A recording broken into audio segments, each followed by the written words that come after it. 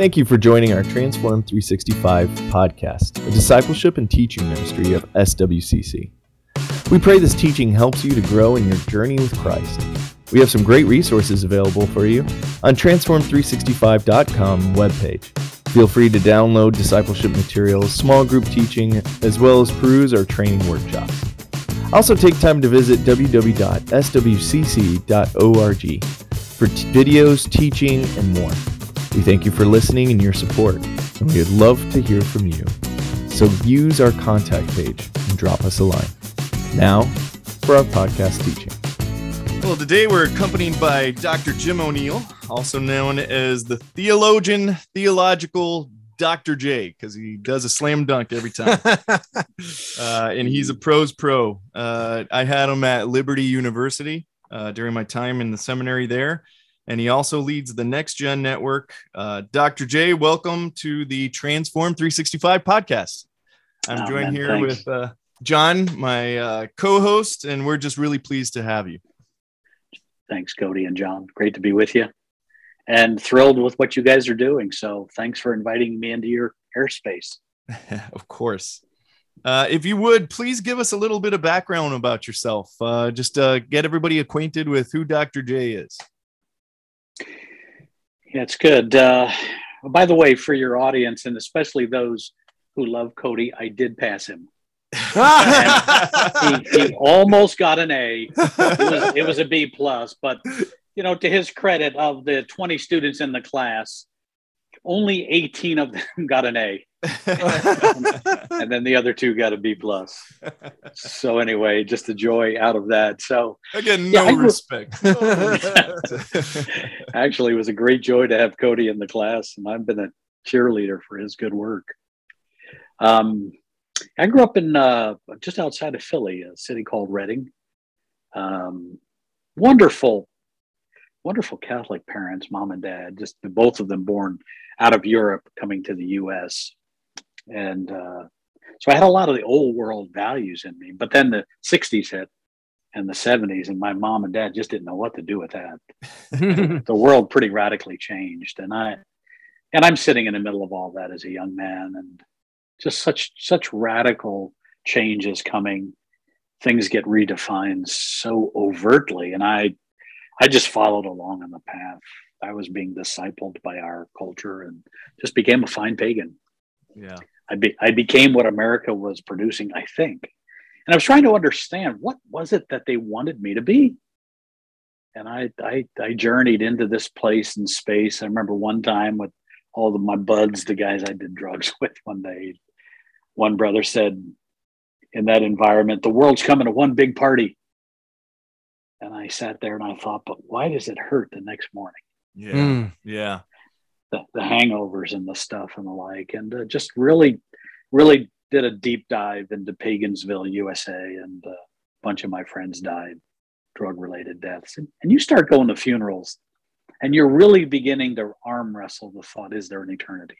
And is there a God? And one time, I'm mid-70s, whenever The Exorcist came out, I went to watch the movie, and I'm minding my own business, and the movie just scares the bejeebies out of you. Yes. Not only you, everybody. Yeah. But I'm sitting in the middle of it, watching it, and these thoughts creep up in my mind. Wait a second. Is there a spirit world? Because I'm thinking as a naturalist, as a materialist, right? I'm taught evolution. So if all that there is natural man, this movie's talking about another dimension that we have rejected. Spirit world. And I'm sitting there thinking, and my categories are going ballistic on me. And in the midst of that, these thoughts hit me. There might be a spirit world. And in that spirit world, if there's evil, these next 2 thoughts hit me. Might there be good? And if there's good, could there be a God? Now, I know they didn't make The Exorcist for my faith, but I walked out of that movie with hope. Yeah, you went out seeking. Yeah. And a little while later, Jesus invades my world. I came to faith, stopped this accounting degree, going absolutely nowhere. It's hard to study accounting with numbers when you're stoned all the time. And amazing, God immediately puts a burden on my heart for ministry. And meet my wife, Sterling. We were studying at Liberty University. I went down and found out in this newfound faith, they had churches, they had pastors, they had bookstores, right? They had missions. And all of it was so new to me. I was just a very fine, sheltered pagan.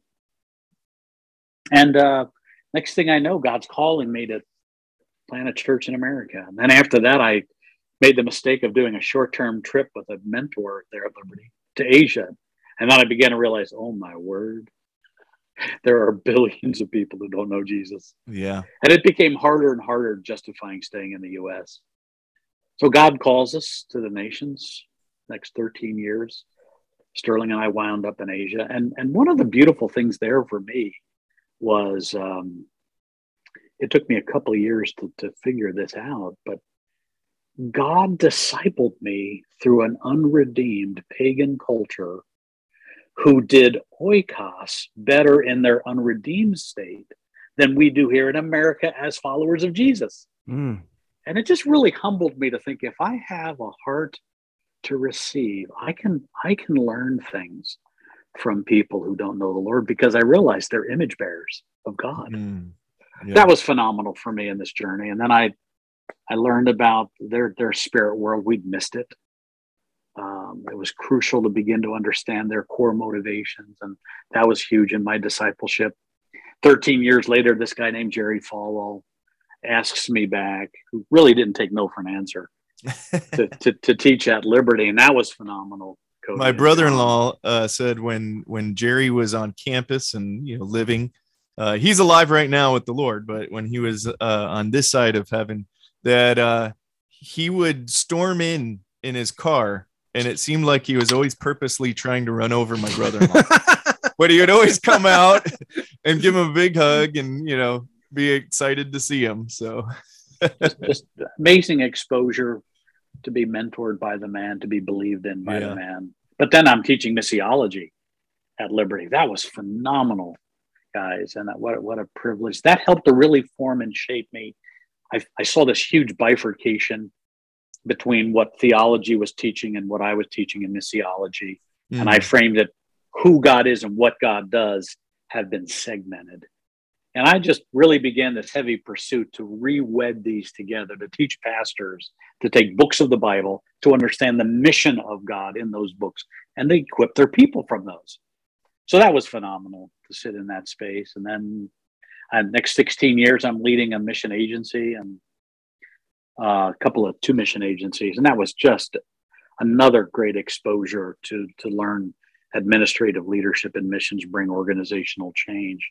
But what also hit me in that space was this great need for young leaders. And that's when Sterling and I created this Next Gen Leaders Conference and this Next Gen movement.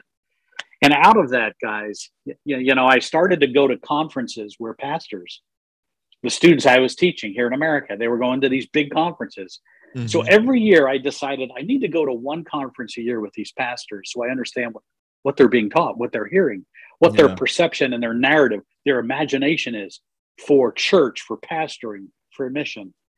And that's what ignited in me a profound burden for this next gen theme, because the two thoughts that hit me in those exposures with these pastors, and if I named the names, everybody would know them, the big boys here in our country. One was everything was way too well manicured for me.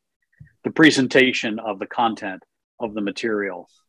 And the second thing was they had all the answers. And I was thinking in Asia, so much of my ministry was mess and grappling with huge questions. So when Stern and I founded the Next Gen movement, we really wanted to allow the space of weakness and brokenness and mess to be part of the discipleship of leaders. So all of these things, God takes and he, how he does, like only God can. He gives us a curriculum we try to learn, marinates deep in our souls. And from that time on, just God continues to give us doors to pour into young leaders. Yeah. So that's a little bit of our story. In the middle of that, I'm teaching a guy named Cody. And when you're with students, some just resonate with you. You got rewards in heaven just for that, by the way.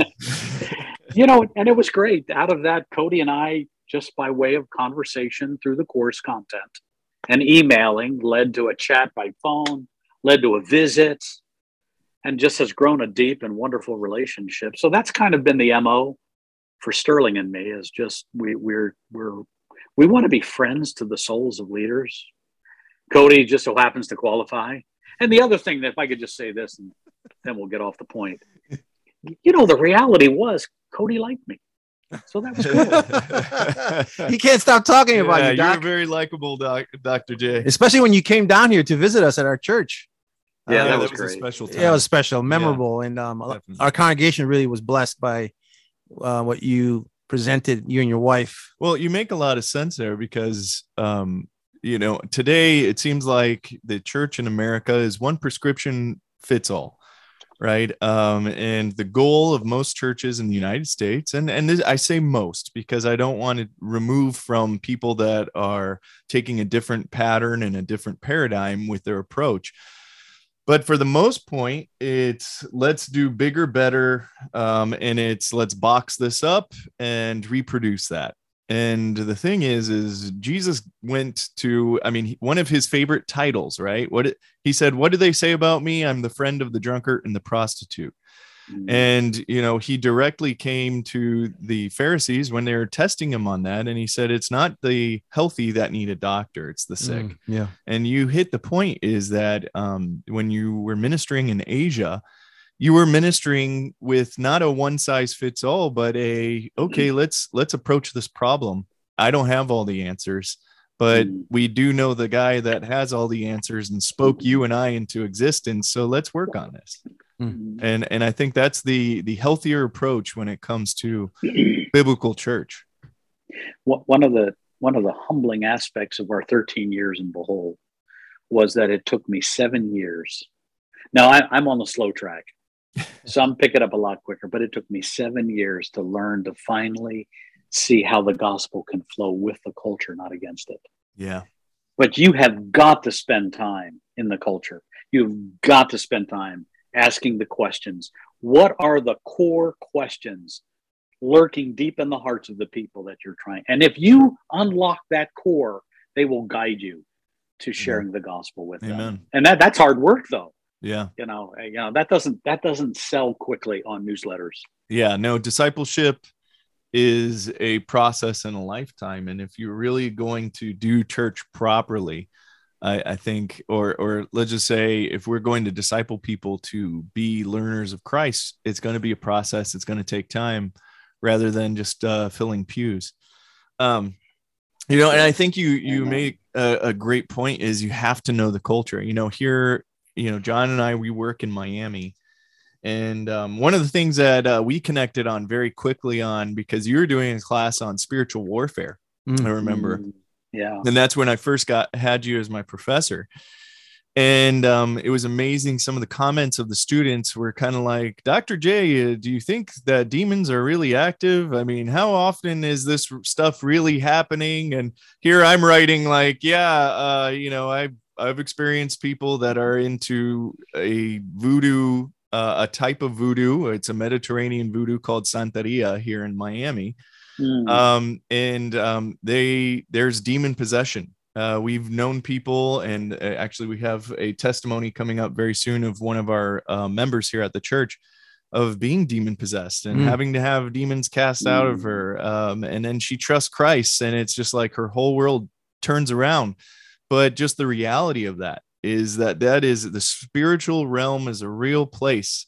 It's physical. Maybe we don't see it, but it is real. And, it's something that the church here in the United States, I think just largely we don't interact with it because it's not part of our culture. Yeah. But here in Miami, it's a very real thing. You drive by, and I remember when you were down here, I told you, if you drive by any of the neighborhoods, especially surrounding our church, you'll see these little, what look like concrete dog houses in front of everybody's house, in the neighborhood.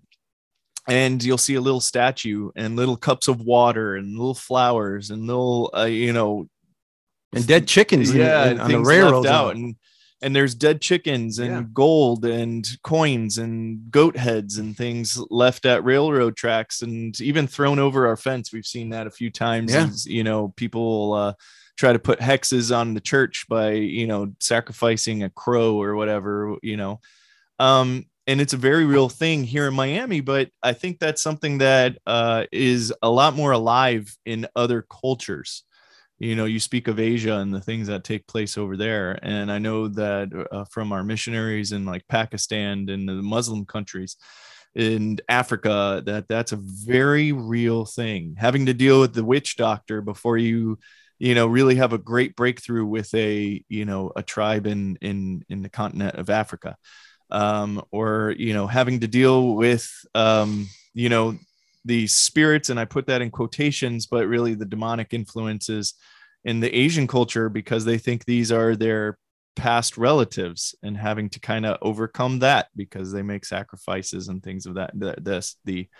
The kind of deification of their own past family members. But that's a very real aspect. And I think that in the United States, we really don't, I wouldn't say have an appreciation, but really don't fully grasp that for the most part. What are your thoughts?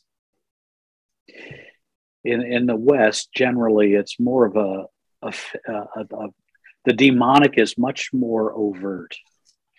I'm sorry, it's more covert here in the West. Yeah. It's in the culture. Satan hides behind elements of lies. In the majority world settings, it's much more overt, where the demonic has been given much more freedom to run and to really influence. Now, as you mentioned, even about dealing with ancestral worship, what I find fascinating about that is it still has hints of the hunger of the heart to worship. So it's a pointer, even though they've pointed in the wrong direction, which is typical, isn't it? All the good gifts God's given to us get contorted. And this is certainly a case in point. So it is significant to me that we here in the West who want to secularize the world haven't been able to do it. Yeah. And even those who migrate in the diaspora coming east to west, they wind up bringing it with them, that they can't get this hunger in their hearts for worship. They can't get it secularized. It's just fascinating to me to see that God keeps whispering. And even we here in the West, I think our own secularization, isn't it fascinating? Maybe, you know, you could say, here was a 60-year experiment that failed. 60 years, the former Soviet Union tried to impose the secularization on their citizens. And the first moment they got a chance to jettison that, and their hearts were opened up because the heart hungers to worship, they did. Yeah. Hey, so I have to smile and just say, go God. Yeah. Because even no matter what the world tries to do, God is slowly bending people back toward Jesus and his gospel. And it's a privilege to bring folks like you and me into that airspace. Yeah, there's never, I would say, you know, and speaking to that is the idea that Russia wanted to be the first atheist nation, I guess you would say. And they felt like they kicked God out, but the underground church was so alive. And when the freedom and the mask and the veil was lifted, there was just millions of Christians that came out and, you know, just publicly, now that they had the freedom to, were speaking out. And the same with China, you know, is when the West got kicked and booted out, this was also true with Japan. When the West and the church got kicked out, the church stayed very much alive in those nations, because the word of God does not stay silent. And that's just a beautiful thought. God is always at work. That needs to encourage us. You know, when one of the questions you had here, when you're talking about the state of the health of the church globally, you know, probably over the last 10 years, I would probably say a good decade, the most vibrant growth by way of nation would be Iran. Mm. And who would have thought of that 40 years ago, right? When Yeah. Iran invaded the U.S. Embassy and the Republican Guard, as they called them, these supposed students. And we got kind of, in a sense, we got shamed globally. We Americans in the process. And so we took it, we took it hard. But, you know, what's interesting is that's why the beauty of our citizenship being above America, that our citizenship is in heaven, that we do have an allegiance to a king and a kingdom beyond us, because what Jesus did in Iran has led to the last 10 years of some of the most vibrant faith in the world today. And it's just really beautiful to watch. So praise the Lord for that. We can be encouraged. You know, we just keep reminding ourselves, even with what just happened in Afghanistan, God's not silent. Yeah. God's not silent. It may take us a decade to even get what he was trying to do or doing, but I think we can be encouraged if we espouse the central tenet of our faith, God is sovereign. We can trust that. Yeah. Amen. Dr. J, I got a question. Going back to the topic of pastors, you being a seminary professor and also you just working with pastors, have you seen a decline in people, in men becoming pastors, or have you seen an increase in men becoming pastors lately? You know, generally, I'm fond of saying, because I spend so much time with you guys, you're kind. I'm fond of saying you guys are an endangered species. Because the cultural our cultural expectations across the board, what we expect of one another, just keeps ratcheting up with every new technological development. It creates this sort of odious expectation on us as humans. Name any endeavor or field of life, right? But especially the doctor of the soul. And here are these pastors. That's why I just think it's been really tough. I think a lot of churches are hurting for pastors because most pastors now are men who are studying for ministry. They don't want to assume a pastorate. They want to plant because they see the dysfunction that has taken place at the local church level, and they're really it has caused great pause and caution in them to even consider that as a viable option. Wow. Yeah. I would generally say, John, that that the culture of expectations has really impacted pastors in the last 10 to 15 years in a way that it just makes it hard. Wow. Yeah. You know, and so with social media, one slip, you're not even given permission to make a mistake. Yeah. Right? Mm-hmm. One slip and it's out. Yeah. And it's like, is there a place for forgiveness? Even even ministers of the gospel. So you feel that, right? And so generally, as a general rule, I'm not overly encouraged for the pastoral fraternity in our country. And those of you who really press into it, put your hand to the plow. It's just so commendable. Now, let me just give an advertisement here. If any of the members from the church with Cody and John are listening to my voice today, can I encourage you to just text them a note saying, hey, thanks for shepherding. Thanks for serving us. Thanks for loving, pressing in the tough places. Thanks for being the voice of Jesus in these tough moments that we've gone through the last 2 years. So that was a commercial to the Saints. Now back to you. No, thanks. That's awesome. I'll send you my check for saying that. Dr. J, what would you say, you know, now that we're looking at this idea of yes, there's less guys, I guess you would say, in the West wanting to go into ministry or really kind of wanting to revitalize churches, right? They would rather kind of start from fresh. But what would you say is the common struggles that you see facing pastors today? Not just here in the United States, but abroad as well. What is kind of the common struggles? Because you minister to the pastor's soul. That is one of your big ministries in life. You know, your calling at this moment is to minister to pastors. So what would you say is the common struggle that pastors are talking to you about? Well, the sexual revolution is upon pastors that they're having to wrestle with and arm wrestle with. Mm. Who would have thought, even a decade ago, that you would have to be wrestling with moms and dads coming to you because of an identity crisis with their 9-year-old daughter? Yeah. Mm. Who would have thought? Yeah. And you're just thinking, oh my word, all I want to do is win a few folks to Christ, disciple a few people. Mm-hmm. Help them grow and fall in love with Jesus, have a great family. And all of a sudden you're arm wrestling the sexual revolution.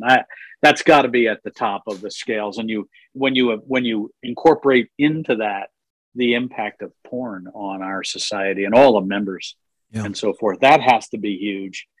The other parts are, as I'd mentioned, there's these cultural expectations placed on the pastoral job description you didn't sign up for. Yeah. but they're really foisted upon you, and it's hard work just trying to understand the shifting cultural expectations. And this is where I would just continue to try to argue for a simpler church. That there are structures, pastoral structures that you have to live in that in many ways shift your demands, that where the affections of your heart really want to lie. I want to love Jesus. I want to love my people. I want to equip them. I want to see movements grow. But over here, I'm having to be a good business manager. Mm-hmm. And so you've got structures, you've got bills to pay, you've got buildings to tend to.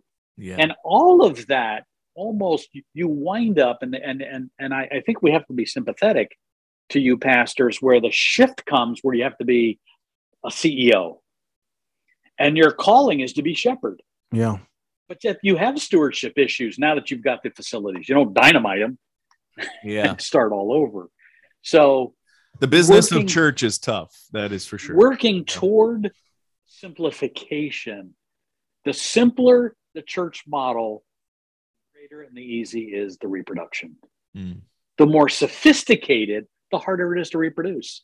Oh, yeah. That's why when we export church from the U.S. to the rest of the world, and we've exported our sophistications, it has limited the impact of the church because in those parts of the world, because now we have placed those structures, those systems, those finances, those educational demands upon a church. And the simpler we can stay with Jesus, then the greater you have the opportunity to be the shepherd God's called you to be. Yeah. Yeah. So, I mean, it's a bit of a depressing assessment. So forgive me for, it's okay.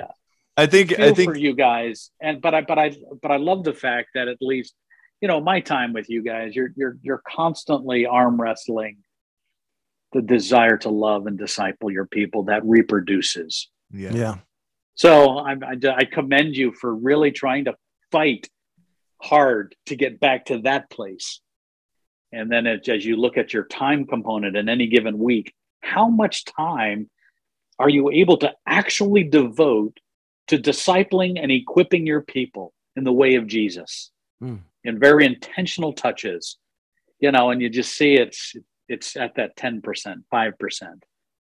And the others is to the systems and the structures, and you have to work hard.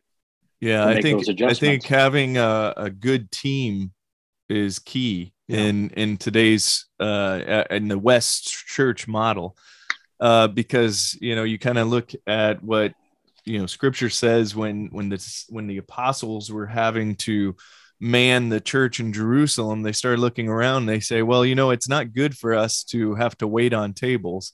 We need to be devoted to prayer and to the devotion of the Word of God. So what should we do? And what did they do? They created the deacons. And I think that's where pastors just kind of have to say, you know what, I need to stay focused on what I was called to, rather than being a great business mind. And, just get the right people around me, I think is going to be key. Yeah. Look at your job descriptions. And if any pastors are listening in, look at your job description. Where in the job description does it say central and primarily prayer, the ministry of prayer, and the ministry of the Word of God? Yes. Yeah. Not just my devotional prayer life. The text calls for the outward expression. I'm out in the community praying into it, my people, and the Word into my people. I mean, so look at the job description. Look at any job description that you've been given. Where is the place of prayer? Where is the expectation by the elders upon you pastors that says, Pastor, we want to make sure that you're devoting an hour every day in office time on your knees. Yeah. I know of no pastor, no elders, no lead team that places that as a primary function. And so when you look at the apostolic job description, their self-assessment, I mean, that's hard work. Yeah. Yeah. So even with a team. Has it always been like this, Doc? Or is just the world that we live in now? What would you say? In the West, we're blessed. Yeah. We're blessed with products, with systems, with resources, with finances. And that as the church has gotten more sophisticated and moved from the house, the oikos, into bigger structures, it's required more management. And in the West here, poor Cody, how often does he need to consult his attorney to make sure he's not getting sued by somebody? Right? Cody's not only the pastor here, but he's also our IT director. He's the best when it comes to computers. He's unbelievable. That's the downside. Cody, stop being so good. Had so many. So you wrestle with those sorts of things. But if you could go back the first 300 years of the movement of the church, it was a house church movement. And in its simplicity, its reproduction was vibrant and dynamic and organic. And that's hard. It's hard to stay at that level, Yeah, for sure. But that would be the goal, is what you want to press back toward. And certainly globally, and this is not scientific, but O'Neill says probably about 90% of the church globally meets somewhere akin to homes.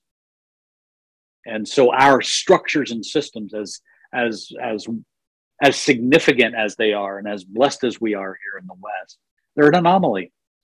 And I think it's hard to reproduce that. You don't export that to the nations. Let me ask you, what would your advice be to someone that is feeling the call to start a church, really, just feeling the call to plant or feeling the call to become a pastor? What would be your advice to them? Just, as they're testing it out, right? First, praise God. Bless you. I'm praying for you right now. That if that's you, if what Cody and John have just framed is you, bless you. I really like Acts 13, 1-3, when the Spirit descends upon this lead team in Antioch. The Spirit deploys Barnabas and Saul for the work to which he had called them. But what was interesting was the other part of the leadership team confirmed it. So it's really helpful in a sense of a call. Are there leaders around you who could confirm that? Don't go this alone. As you're hearing from Jesus, ask Jesus to make sure that the spiritual leaders for whom you're a part of, whatever that's supposed to look like, ask for confirmation in this process. I think that's one. Number two, I'd say walk with a couple of church planners. Find out where they are and walk in their shoes a bit. And if you're married, take your wife with you. Yeah. It's a package deal. Your wife has to understand this. I don't think there's anything that I've experienced in ministry more challenging to my soul than church planning. Sterling and I were part of 3 church plants in Asia. Nothing harder to my soul than church planning. And so I walk with a couple of church planners who are out ahead of you on that particular journey. And I think that would be, they think that would be huge. And then another thought would be build a prayer team. Yeah. Don't go this alone. Take 5, 10. Sterling and I have about 800 prayer partners. Of course, you guys are part of our prayer partner team. We have 800 prayer partners. Get 20. Get 50. Ask them to covenant to pray with you for a year. Yeah. And then be communicating with them, short snippets weekly. Prayer. Bring them together when you can. And then whatever culture you're going to, you have to become a student of that culture. Even if you're in America, the cultures are shifting so radically now. Please don't assume that you know the culture just because they speak the same language as you, or maybe they have the same skin pigmentation as you, or so forth. The culture is shifting. Yeah, you have to understand the area. That is for sure. And that requires spending time. Become a friend at least 5 coffee shops in your community. And ask your support team to support you for 5 cups of coffee a day. Cuban coffee. Yeah. Oh, that's awesome. I'm so with you. But that's how, when you're sitting in the community around cups of coffee, that's why I'm so thankful for coffee shops. I think they've been God's vehicle for world evangelization. How are those 3 churches that you plant in Asia? How are they doing? The second one just got subsumed into a church the next town over. The other 2 are thriving. Oh, nice. One was a lower class. The other was a professional class back in the capital city. Praise God. And very fascinating. And they're really thinking well, although they got huge speed bumps along the way. The first church plant really felt like America. I'm embarrassed as I think about the forms that we used. It took me time to learn to understand the crucial nature of function and culture, function and form. But I think by the third church plant, we were really working well and creating systems that were really much more honoring to the culture. But thanks for asking, John. In the coming kingdom, the Boholano, it's so unnerving. They were born with a guitar in their hands. So in the coming kingdom, John, when we're before the throne of the Lamb, grab me. We'll go over to the Boholanos and we'll worship together. And they'll all have their guitars. So they're kind of like the Levites. They'll be in the kingdom. They'll be the ones worshiping, in charge of the worship. That's how God will assign them. That's great. Beautiful. That and poetry are their gifts to the global church. Dr. J, you spend a lot of time, a lot of your time and focus training and coaching. I should say coaching pastors. I won't say training, really coaching, coming alongside, really, because coaching and training is different. Coaching, you are taking what they already have and just calling it out of them. But you're coaching pastors to run with God's vision for their church. Can you give us the idea behind that and how it formulated in your own mind? Yeah, no, thank you, Cody. I appreciate the question. It's kind of funny. You ever just fall into a ministry?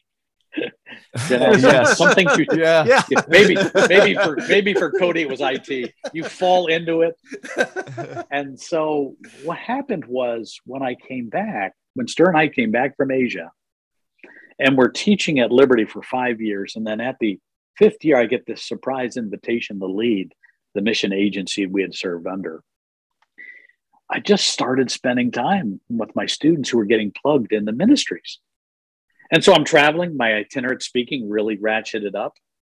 If I knew they were in the area I was going, I would add in a 2-hour luncheon, driving or flying. And that's how it worked. That's how I fell into it. I just loved sitting with them and hearing their stories. It would be a 2-hour lunch. And I'd ask one question, Cody. Everybody get this down. This is very sophisticated and insightful. Here's the question I asked them. Everybody ready? I asked, how you doing? Yeah. That was it. And I was hearing their hearts. They were disillusioned. They were frustrated. They were angry. It wasn't what they had expected. Implicit expectations versus explicit. And it was frustrating. And this is what I'm hearing. And I think at that point, Cody and John, I just wanted to be a friend to pastors because, it's tough. It's spiritual warfare to begin with, right? Yeah. Oh, for sure. Warfare, period, first and foremost. So that's spiritual battle, and that's lonely. And sometimes it's just nice, isn't it, to have a friend outside of the church family for whom you can really share something deep in your soul. So that's the first stir of me. She joins me in this, because a lot of times we have husbands and wives together, and we have just found. So I'm as I travel, I rarely ever go anywhere where I'm not meeting with a pastor. That's why I say I fell into it, and it's the sophisticated question. It sounds so simple, isn't it? But when you're able to talk about matters of the heart, Cody, isn't it beautiful? You and I have had some deep chats, and it's been mutual. Yeah, Stuff of the heart. There's a two-way connection here. To me, it's some of the deeper joys of our tasks as fellow ministers of the gospel. Yeah. Doc, I remember when you came down to our church and you challenged the congregation to invite people to come over to your home and just to fellowship with them and just talk and, pray and do stuff like that. Idea of breaking bread. Yeah, exactly. That's what you said. And why is the home important to the church and the big C? Is that what the big C? So the idea of oikos, the home. Yeah. How is that so vitally important to the little C church when it incorporates to the big C church? There you go. We've really made Jesus too sophisticated. When you think about the family and the central place of family and the narrative in the New Testament, probably the leading metaphor for ecclesia, for church, and oikos, which is the second dominant word in terms of gatherings, households, is family. It's just this beautiful picture that the church as a body is family. And the closer we can keep it, what do families do that are both good, bad, and ugly, but it's still family? There is something profound about when neighbors are invited in to see families living out the way of Jesus wonderfully and perfectly. It's a profound witness. It's a beautiful witness. And sometimes you don't even use words. Yeah. Right? Sometimes it's the mess of life, and your kid screams, and you look at your guests and you're embarrassed, and you say words like this: "I am so sorry." but those are beautiful words, aren't they? Yeah. Those are words of vulnerability. Those are words of honesty. It's rawness. And I think that's what the home has to offer to us. And this oikos, it is the language of every nation. Every nation has the place where the table, I like to say the table is the transcultural place for pre-evangelism, evangelism, basic discipleship, leadership development, and community in Jesus. Wow. And it can all be around a loaf of bread. And of course, for me, it's essential for the kingdom. It's a cup of coffee. Yeah. So that's why I say God's gift to life. It is so beautiful. And yet what happened over time with the church was the restaurant replaced the home. Yes. Oh, wow. As the place where life could be lived together. And you're inviting people in. We had a collaboration initiative last week, Cody and John, and we had 20 young leaders from all around the world with us for 2.5 days. And our goal through both identity and vision was to ask them to dream together, to collaborate toward pressing to the edges of the unreached. The 2 nights we were together was in our home, 20 of us together. And what they said when we were done was, can we do this again? And rather than meeting over in the church, could we just meet in your home, Jim? Because this is oikos, and we want to do this. And it was funny to hear them affirm something that all of our hearts love. Yeah. It wasn't sophisticated, amazing worship, but it was so simple. And sharing and praying. When one brother, the lead worshiper from Brazil, broke down in the last night, and he was broken. the last 2 years have been so tough on him down in Brazil. And he said he has literally lost his voice of worship for 2 years. Wow. And these 2.5 days, he was finding it back. Wow. And you should have seen on the floor in our room, right around the couches and the chairs and still some food laying around and coffee spilled. Son Shane comes over and says, "Dad, can we give him a couple of minutes?" I said, "Sure, Shane." And right there on the floor, Shane goes over, has him kneel down. Shane puts his hands on his feet. Everybody comes around and they pray over him. That's family. How do you, that translate? It's so life-giving. It's so transformative. And yet it captured all of our imaginations that we hunger for this. We hunger for this level of authenticity. Yeah, you're inviting somebody into the personal. If the closer we can keep the mission of Jesus to the family, the greater the potential to reach the world for Jesus. Wow. Yeah. You know, right from Miami, home by home, you have the capacity to explode into the Latino world like few other places, because that's part of your outpost for Jesus. That's why I say the home. And of course, I'm so agreement with you, John. If you guys export humans and Cuban coffee, you'll win the world. Yeah. One of our dearest friends down in Miami, he's been with us. He was my Little League baseball coach when they fled Cuba years ago. I used to go down to Miami to have Cuban coffee with Jose. And I say, "Jose, this is how we're going to win the world." Yeah, for sure. Oh, it's great. You know, the idea that you said of just inviting somebody to your home to get personal, it resonates. I grew up, one of my close friends, he is Iranian.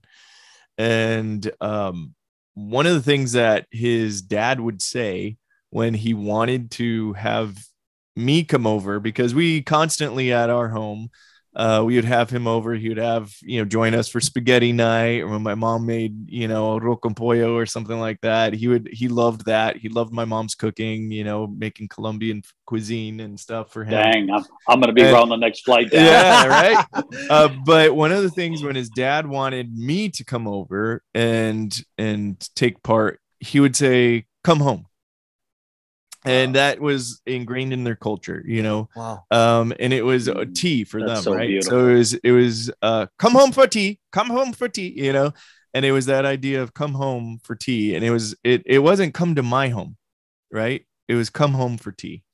And that was the invite, and what was wrapped around the invite was the idea of come into our home and come become part of our home as we sit down and converse, right? Wow. And that's the idea. And I think you're right. I think when Cody, I have an assignment for you. Yeah.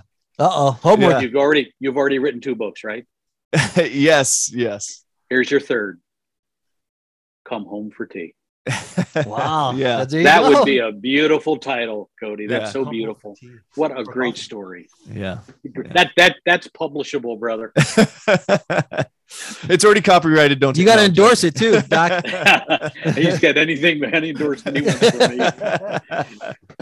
Yeah. That's beautiful. Sorry, I cut you off, Cody. No, that's fine. That was the story, but it is just a beautiful idea. And he became very close and a very tight part of my family. And eventually, I would call his dad Baba, which is, their term for dad. And so he called my parents mom and dad. And so it was all because of that invite home, come eat with us, come become part of our family. So that's beautiful. I think that's a great message for the body of Christ of North America. Yeah. And coming out of COVID too, we've got to begin to feel comfortable again. And it might take some spiritual courage to begin to invite the neighborhood back in. Yeah. Oh, wow. Yeah. Yeah. We've really isolated out of fear, and not without due cause, of course. But now is going to be, I think, the time for we in the church, we need to be the lead in getting the home back opened up again to invite the community in. Because that's the place where life-giving mission in Jesus, takes place around the family, and then the broader community when the saints all come together. I teach various courses, and it amazes me that students still think the best place for evangelism is to take this person to my church. And I keep screaming back at them, take them to your home. Yeah. That's Let them see life. Yeah. Mm-hmm. And introduce Jesus to them in that setting. And it's a perfect Jesus embodied in jars of clay. Yeah. Which is exactly what Jesus had in mind. Yeah. Yeah. It's true. It's true. I've heard so much with different cultures. The way to reach, like with Muslim cultures, is you invite them to come do like Christmas with you or Easter celebrations at your home. And when they invite you to come, see what Ramadan is all about, you go. But it's opening the conversation. So next time you're sitting and having them over for dinner and discussion, the questions are out there. It's not invite them to come worship with you, invite them to sit and see how you do life and what the difference is. And that's very key.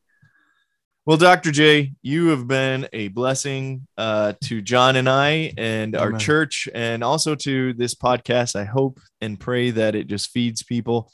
Any parting words of wisdom as we move from this podcast today? Especially as your concerns, and maybe if your audience is pastoral, or to whatever degree pastors are listening in, just be encouraged. The Holy Spirit makes us overseers.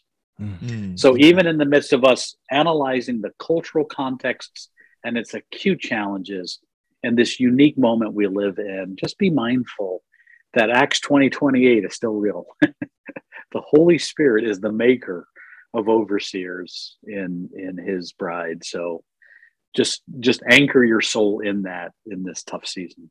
Amen. Stay in love with people, stay in love with his word, and just do the work. Amen. Amen. God bless you guys. Thank you, Doc. Dr. J, thank you for your time. God bless you and keep you, brother. God bless. Take care, man. Thank you for joining the Transform 365 podcast, a ministry dedicated to helping you grow in relationship to Christ. If you want to know more, find us at transform365.com or on our church website, www.swcc.org, located in Miami, Florida. Until next time, remember, the only work in grace is to let grace work in you. God bless.